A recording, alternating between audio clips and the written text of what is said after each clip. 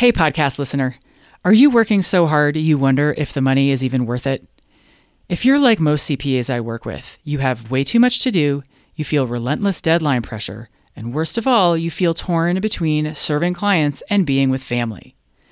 What if I told you you could work a 40-hour week without losing a dime? I know it sounds impossible, but my Down to 40 Hours CPA Mastermind is designed for CPAs just like you who want to get their lives back. Down to 40 Hours CPA Mastermind is launching soon. In it, you'll learn how to start getting your time back week by week, make your workload manageable while still bringing in plenty of revenue, what to put in your packages and how to price them, and so much more. Don't leave your future to chance. CPA Mastermind will get you on the sane, profitable path you've been searching for. With unlimited coaching, your success is guaranteed. Go to GeraldineCarter.com to learn more. Dates, times, pricing, it's all there. That's the reason why we double the fee, because we bring on additional resources, because we know we'll have additional time. And it's also been at the request of our clients. Our clients have asked us to double our fees because they want to get from 0 to 60 as fast as possible. Welcome to Epic Business Growth for CPAs. My name is Geraldine Carter, founder of She Thinks Big Coaching. This is the place to be if you're a CPA who wants to grow your accounting practice. Weekly episodes are full of strategies and action steps that create a clear path for growth without working harder. Time to get inspired and grow your business. Hello, listeners. My guest today is Adam Hale, co-founder and COO of Summit CPA Group. Summit CPA Group is the leading provider of virtual CFO services in North America. They offer virtual CFO, controller, and transaction-level services remotely and at scale. And Adam works with his team to deliver the best possible virtual CFO services to their clients. I wanted to have Adam on to dig into the art and science of pricing and delivery of these services so that you can learn his hard-earned secrets so you can serve your clients better and at a higher level. Adam Hale, welcome to the Epic Business Growth for CPAs podcast. Thanks for having me. So we're going to dive deep today into pricing and your fee structure and the challenges that you help your clients work out. This has been a long journey for you and Summit CPA figuring out a pricing model that really works for you and works for your client. And I want to start with, what do you think at a high level is the most important thing that you've learned along the way when it comes to these pricing levels for your clients? The main thing is there's just a lot of trial and error. I don't know if there's one thing that we've learned. I would say that you have to give options, and then giving the control to the client has been probably the most insightful and beneficial thing. Personally, and maybe it's just a reflection on how my partner and I are, but personally, I really don't like the concept of something costing based on the ability to pay. And so I know a lot of customers feel that way. Whenever you walk into somewhere, somebody can kind of size you up and figure out, what's your ability to pay. And then they kind of figure out what to do from that point forward. I prefer being able to do my research, see what I'm going to buy. And it doesn't matter if it's me or the person down the street, we're going to pay the same price. I'm not saying that a lot of CPA firms do that, but it feels that way sometimes to a customer, just because the quoting process can be in a little bit of a black box. So they'll come to you and say, hey, I want this, this, and this. And they're like, okay, yeah, I think we can handle all that. I'll get back to you tomorrow or next week or whenever. And then you deliver this price. And then there's this shock and awe moment that happens down the road. What we've wanted to do is be as transparent as possible with that process. One, we want to show up front kind of what some high averages are, just so they get a feel for it, just so they know what range they'll probably be in. And then we allow them to customize their own plan and see the price as they go. We've seen a really great response from that. Clients being able to pick and choose, and you can kind of see what they value as you walk through that process. And it's interesting to see, early on in the conversation, they're saying, well, this is important to me. And then whenever they start to price it out, that sometimes can change. I love this. And I love this piece about transparency, and the price is the same for you or for the guy next door. And feeling like you're not being taken for a ride, right? Because nobody likes that feeling. So what's the process like for being able to, when you're sitting down with a client and you're in the pricing conversation and choosing what level they're at and what services they may or may not want to include, what's that actually look like in terms of their ability to pick and choose?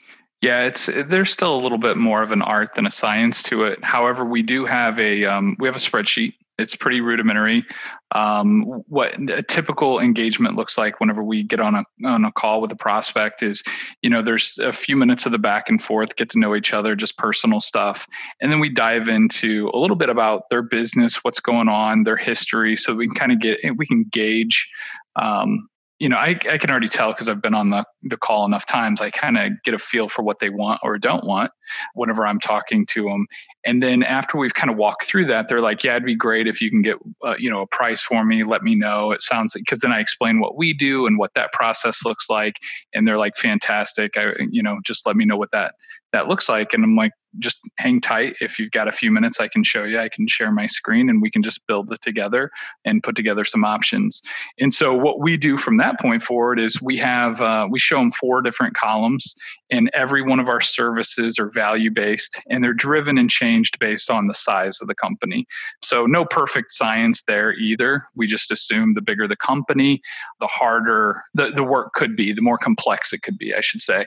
And so we do that. And then for some of our other services where we do things with, whenever we do things with payroll, headcount is also important, another driver.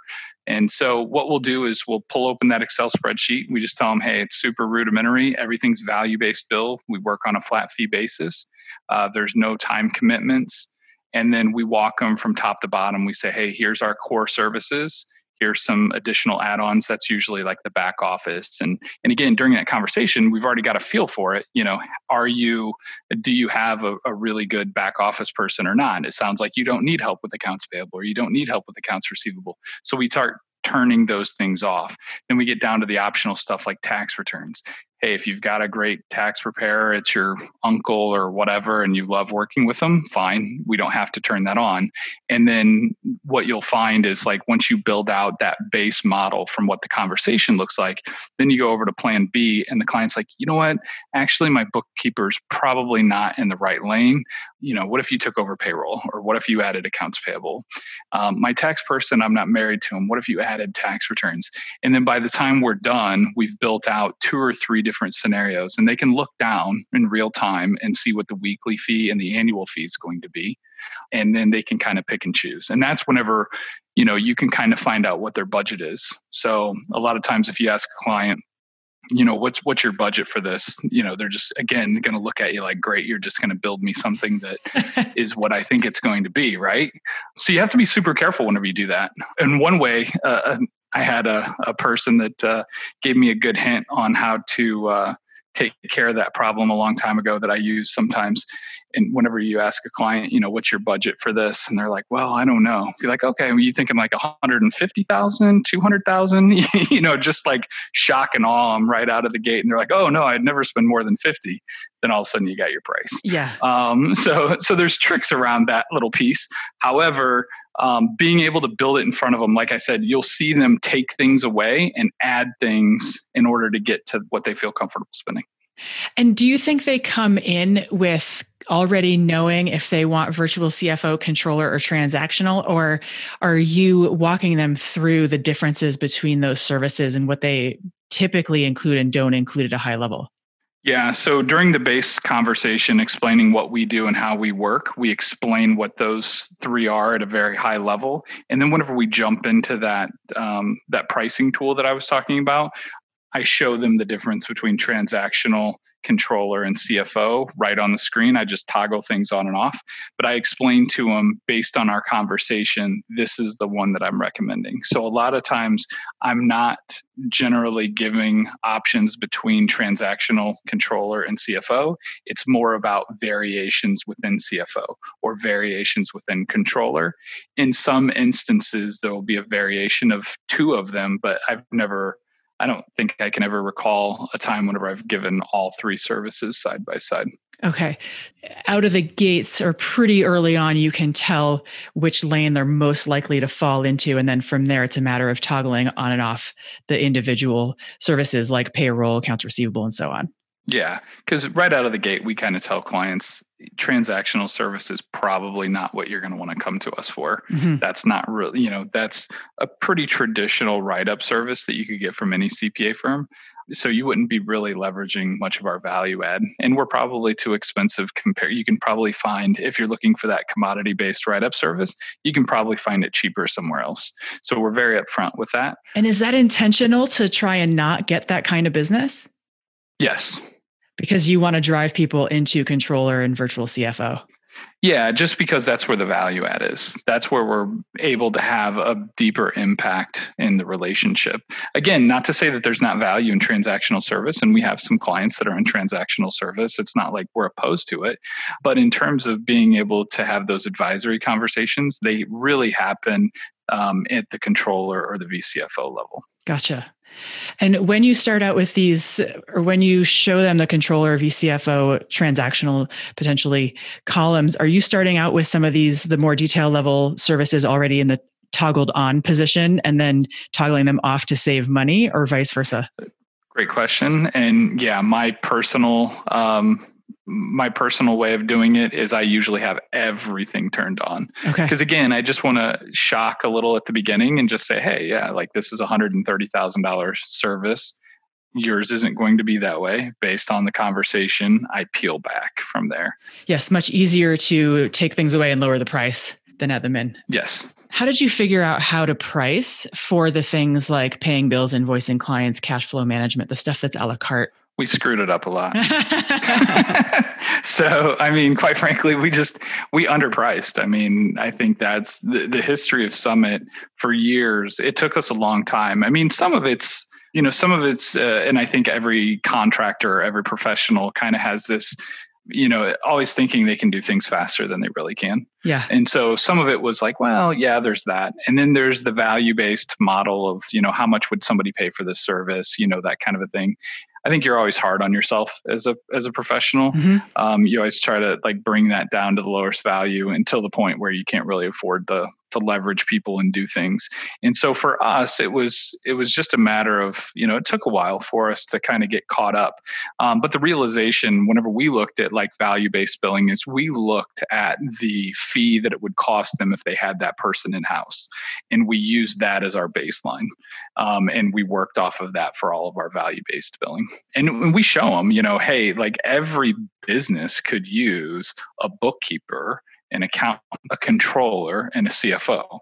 Most small businesses can't afford all those people. So they end up getting a bookkeeper that can't really be a controller.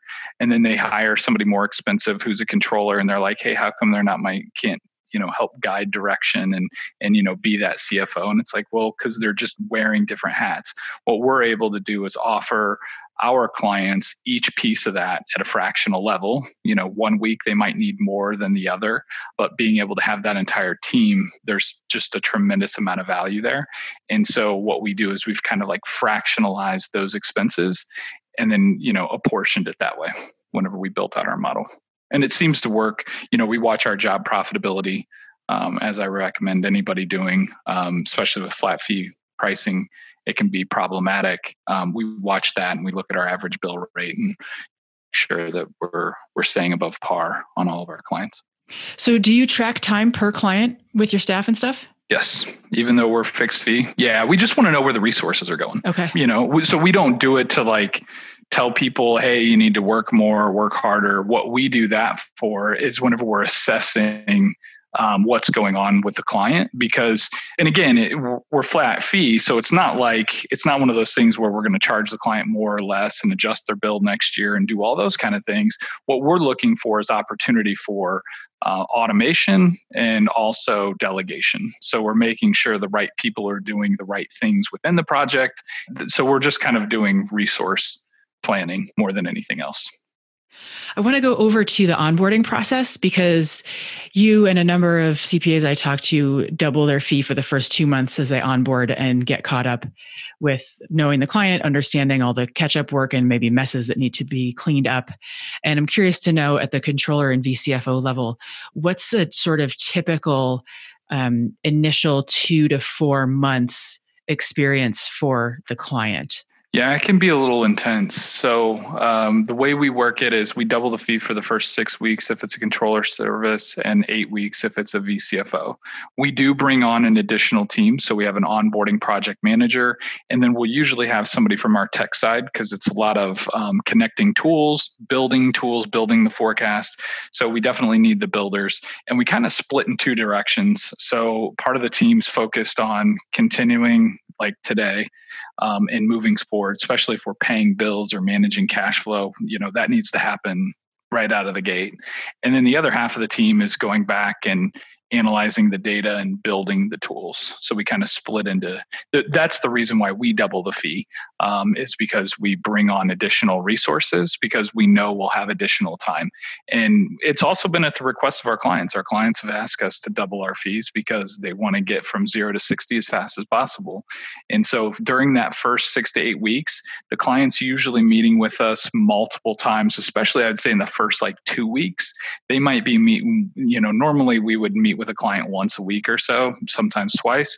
In this instance, we might be meeting with the client 3 to 5 times a week for the first couple of weeks. Maybe not the client, him or herself, but somebody else on their team because we're documenting process and trying to figure out how everything's working. What issues are they wanting to get cleaned up and addressed primarily or first and foremost? It depends. So some clients come in with different issues. Some of them maybe they've turned over a bookkeeper or somebody like that, and they need help, getting control of their accounts payable and their cash flow right out of the gate.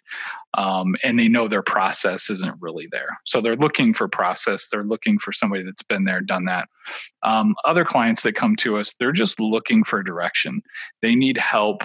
They've got the vision. They got the plan. They know how to run their business. They're just kind of running without a compass. And so they're looking for us to kind of help point them in the right direction and make sure that they can get there. So that's kind of what we're focusing on, the forecast and then operational stuff kind of simultaneously. And when it comes to forecasting and KPIs, what have you found over time are the most important metrics for them to be tracking in order to grow their businesses? That's where it gets a little bit snowflake. So the process itself, we always talk about being 80-20, the whole 80-20 rule, 80% process, 20% snowflake, because every client's going to be just a little bit different in terms of their metrics. But the process or the methodology that you go through building the forecast is the same, regardless of your construction, manufacturing, service-based, it doesn't really matter. We have a pretty rigid way of building out the forecast and figuring out what those drivers are. So we start with revenue. We do a deep dive into the revenue recognition process with our clients. We make sure we understand everything that they're selling, how they make money, any direct or indirect costs associated with that money. And we do a really extensive deep dive on any kind of lead indicators that we can find that are helping drive revenue. Those are where we start with our foundation of our KPIs, build out the revenue model, and then your direct costs are pretty easy from there. And then you go through the overhead budgets and you kind of work through all of those to kind of fill out the rest of the forecast. Gotcha. And what are some of your favorite software tools for doing these things? The tool that we use the most and we leverage is Plan Guru. So that's our forecasting tool that we use. That's really at the core of our delivery is Plan Guru. In terms of the accounting software and everything, we're pretty agnostic. And the majority of our clients just happen to be on QBO, use things like Bill.com or Expensify, those kind of tools for the more tactical delivery stuff. But in terms of where we find the largest value add is the forecasting, that's Plan Guru. Great. And what would you say when you look out across your clients who, by and large, are creative agencies, right? What would you say when they don't have the best understanding of their numbers?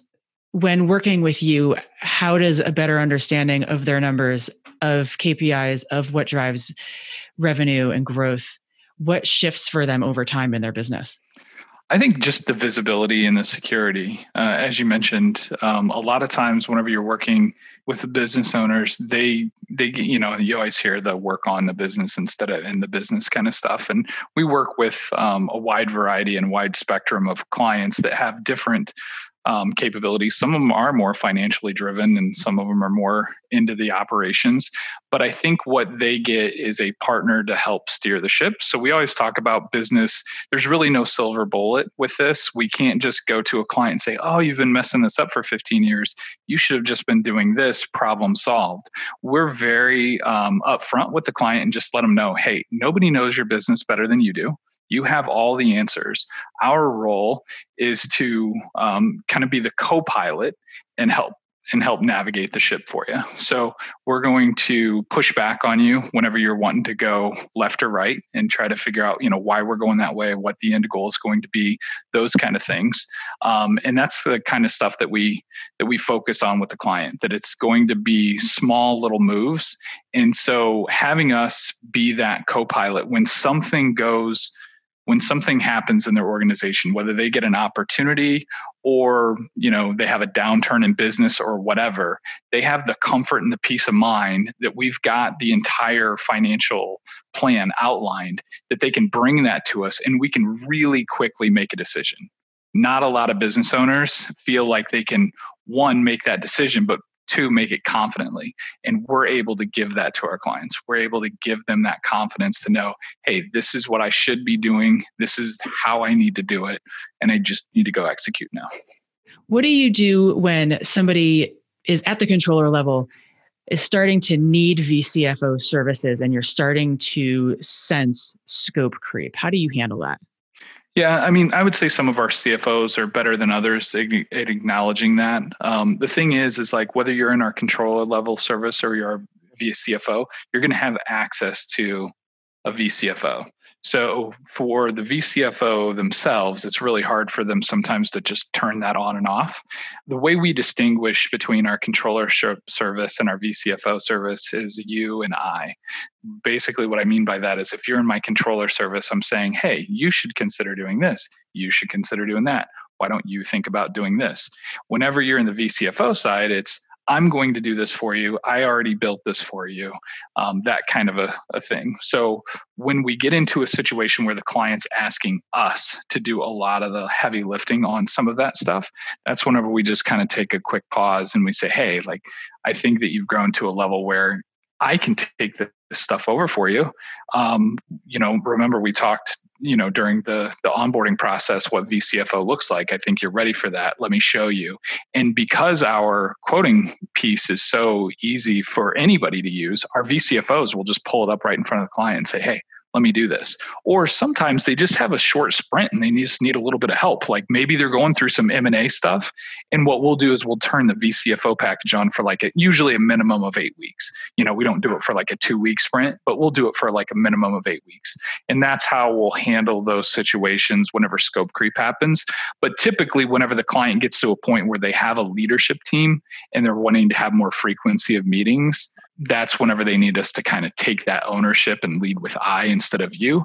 And it's pretty clear to tell the client, hey, I think you're ready for this next level. And they're usually like, yeah, please take it. Of course. So if somebody wants to be more vCFO on their own as a sort of solo operator, if you will, do you think that they have to have the full gamut of CPA, kind of bookkeeper, tax, payroll, subcontracted in-house, if you will, or can that person act as a liaison and simply interface with their client's CPA or accountant? Yeah. So you're saying, do we need it to be full stack do we prefer full stack whenever we engage? Yes. No, I would say our preference is, again, because where we find our value is more of clarifying direction, both at the controller level and the vCFO level. So the forecasting is important. We do short-term cash flow forecasting as well.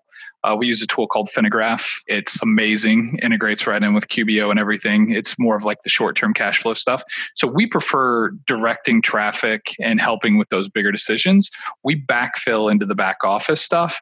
as our clients need it. So preferably they have a really strong in-house team and we augment that team. So the way it works for us is it's always at least a 2-person team. And the senior accountant is kind of more of that controller role if we're in that vCFO package. And they're the liaison for the internal bookkeeping team. So whenever they have questions about where to put stuff or how to book things, that kind of stuff, they're going to that person. And then the owner's partner is the vCFO on the account. And so that's what they focus on. So as a CPA, there's a certain level of training and you have to pass an exam, and not quite the same for an accountant. You don't have to necessarily be a CPA, but CFO doesn't necessarily have a specific training and a specific exam that you have to pass. So who are your CFOs and what sort of background and training do they have? Wide variety. In fact, it works out a lot better than that. So I would say almost all of our CFOs are CPAs. Early on, we thought that was really important, although I think in industry, you'll find that not a ton of CFOs of major corporations are CPAs because it's more of a consulting role. It becomes more business advisory than it does financial. They usually have like an FP&A team and stuff like that to deal with. So as we've gotten further away from the numbers in terms of actual core accounting, and it is more business advisory, I think the emphasis on being a CPA is probably less important. That's probably not as big of a deal. I would say that whether they come from private practice or industry, I used to always like people that were like shoebox accountants. I would tell you that was always my preference. Somebody that was used to getting a box full of crap that half the pieces were missing, the other half, there were some in there that didn't belong. And they were used to just problem solving and working their way out of that box and putting a puzzle together. That was always my preference. But as I found, there are people that have specific backgrounds within different industries that seem to translate well, just as well as having that general background as well. So it really just comes down to soft skills and their ability to consult and lead a client. And that's something we work on internally all the time. Comes down to soft skills and their ability to consult and lead a client. It's not just about the numbers. I love that. I noticed that you don't include, at least you don't have it listed, succession planning. What's your conversation with your clients around either succession and or exit or sales kind of planning? That's really at the core of our forecasting. So we always tell clients, right whenever we start out and we're doing the forecast, plan with the end in mind. And so some clients are like, what are you talking about? I'm 42 years old. I'm planning on doing this forever. Or, hey, I'm only 55. I'm not going to retire next year. And it's like, well, but like any other investment you make, you're not just hopefully doing it for a paycheck. You've built a business, you're leveraging people. And so we're always asking them, what is the end game? What are we going to do? Are we selling third party? Are we planning on selling? Because that kind of decision making can dictate the design of the plan. So that's important. We have that conversation right out of the gate. And then we do ask the client, hey, do you have a buy sell? Do you have life insurance? So we do have a personal CFO, our tax director. He works with a family office that can help support the legal side of things if they need help with a buy-sell agreement or insurance, those kind of things. So we do offer that service to our clients, and we have a partnership that will provide that for our clients, which is nice. But it's definitely a part of the conversation. Even before we were involved with a family office and supplied our clients with that, we were always in deep discussions. We would always ask our clients during onboarding, who's your attorney? Who's your corporate attorney? Who's your estate planning attorney? And whenever they say, don't have one, then we're like, okay, so what's the game plan for exit? It's so important, right? It does drive strategy. It dictates where you're trying to head, informs how you get there. When you have a number of clients, you have effectively your own data set. And I'm wondering, when you look out across your clients, what do you think are the most important keys that are common to them that drive client success? I think whenever we look at, outside of industry and size and those kind of things, it really is just about making a personal connection. So we have a certain just culture here. And whenever we find clients that kind of match up with that personality wise, that's what really the key. We're always joking and just we're pretty, especially for accountants, we're a pretty fun crew. And so we have a little bit of we make sure that our team brings that personality whenever we're working with the client. And if somebody's super rigid or, isn't open-minded to taking advice, that client never really works out for us. So regardless, even if their needs kind of match up with what we deliver, we'll tell them right out of the gate, like if we're in onboarding and we're just not feeling the relationship, or we're not feeling that they're going to be able to take the advice and act on it, we're not in it just to get that weekly check. We're in it to help move the needle. And so those two things are important in order to do that. What do you think it is that moves the needle for clients? I think it's the forecast. I think it's the ability to show them what the future looks like and how they can make decisions today to impact that. I think whenever you are, again, the client already knows what they do, and they do what they do very well. What they don't know is sometimes how to do it purposefully in order to get to that end goal. So I really do think, and there's no science behind it, but to me, it's gravity. When you put things on paper, it just has this ability just to subconsciously, the business owners start making better decisions. Even if they're not like constantly coming back and checking the math with me, they have a feel for the plan. They know the direction. They're able to make those decisions. And then whenever bigger decisions come, then absolutely we can math them out. But that's what I've seen move the needle the most, is just getting the plan on paper and showing them how they can impact the plan with small drivers. It kind of works for itself. Getting the plan on paper and doing things purposefully rather than seat of pants and an element of willy-nilly. Last question here. What are you most excited about going forward with your company? With our company, we just got so much going on right now. I'm pretty excited about all of it. I mean, over the last couple of years, we've been able to elevate some of our team to director levels and just seeing them kind of take ownership within the company and grow different pieces has been fantastic. Right now we're focusing heavily on automation and dashboarding and tools. And there's some out of the box stuff. There's some softwares out there that a lot of people leverage. For us, we always want to just be a little bit deeper. So our IT team has been able to develop some custom dashboards for us and our clients that I think will be game changers for delivery. Like I said, just the evolution of all of our different pieces, whether it's marketing or 401k auditing, everybody's kind of got their own little passion project, and just watching those directors run with all those different sections has been exciting to watch and be a part of. Excellent. I love it. Adam Hale, thank you so much for coming on the Epic Business Growth for CPAs podcast. Thanks again for having me. Thank you so much, Adam, for coming on the podcast. What stood out to me in this episode was the idea that they decidedly want clients in controller and vCFO level services and don't really want clients at the transaction level. After all, transaction is labor and time intensive, while excellent guidance can happen in a short amount of time and add far more value to the client. If you want help building controller and vCFO level services to your practice, but haven't been able to figure out how on your own, so that you can get your practice to the next level and get from 150 clients down to 15 with 60K or 100K annual engagements, I can help you make that transformation. Put 15 minutes on my calendar. Just go to shethinksbigcoaching.com and click on the big, fat, red Schedule Time with Me button. You'd be surprised how much ground we can cover in that time, so I hope you'll take me up on the offer. All right, that's it for me. I will see you next week.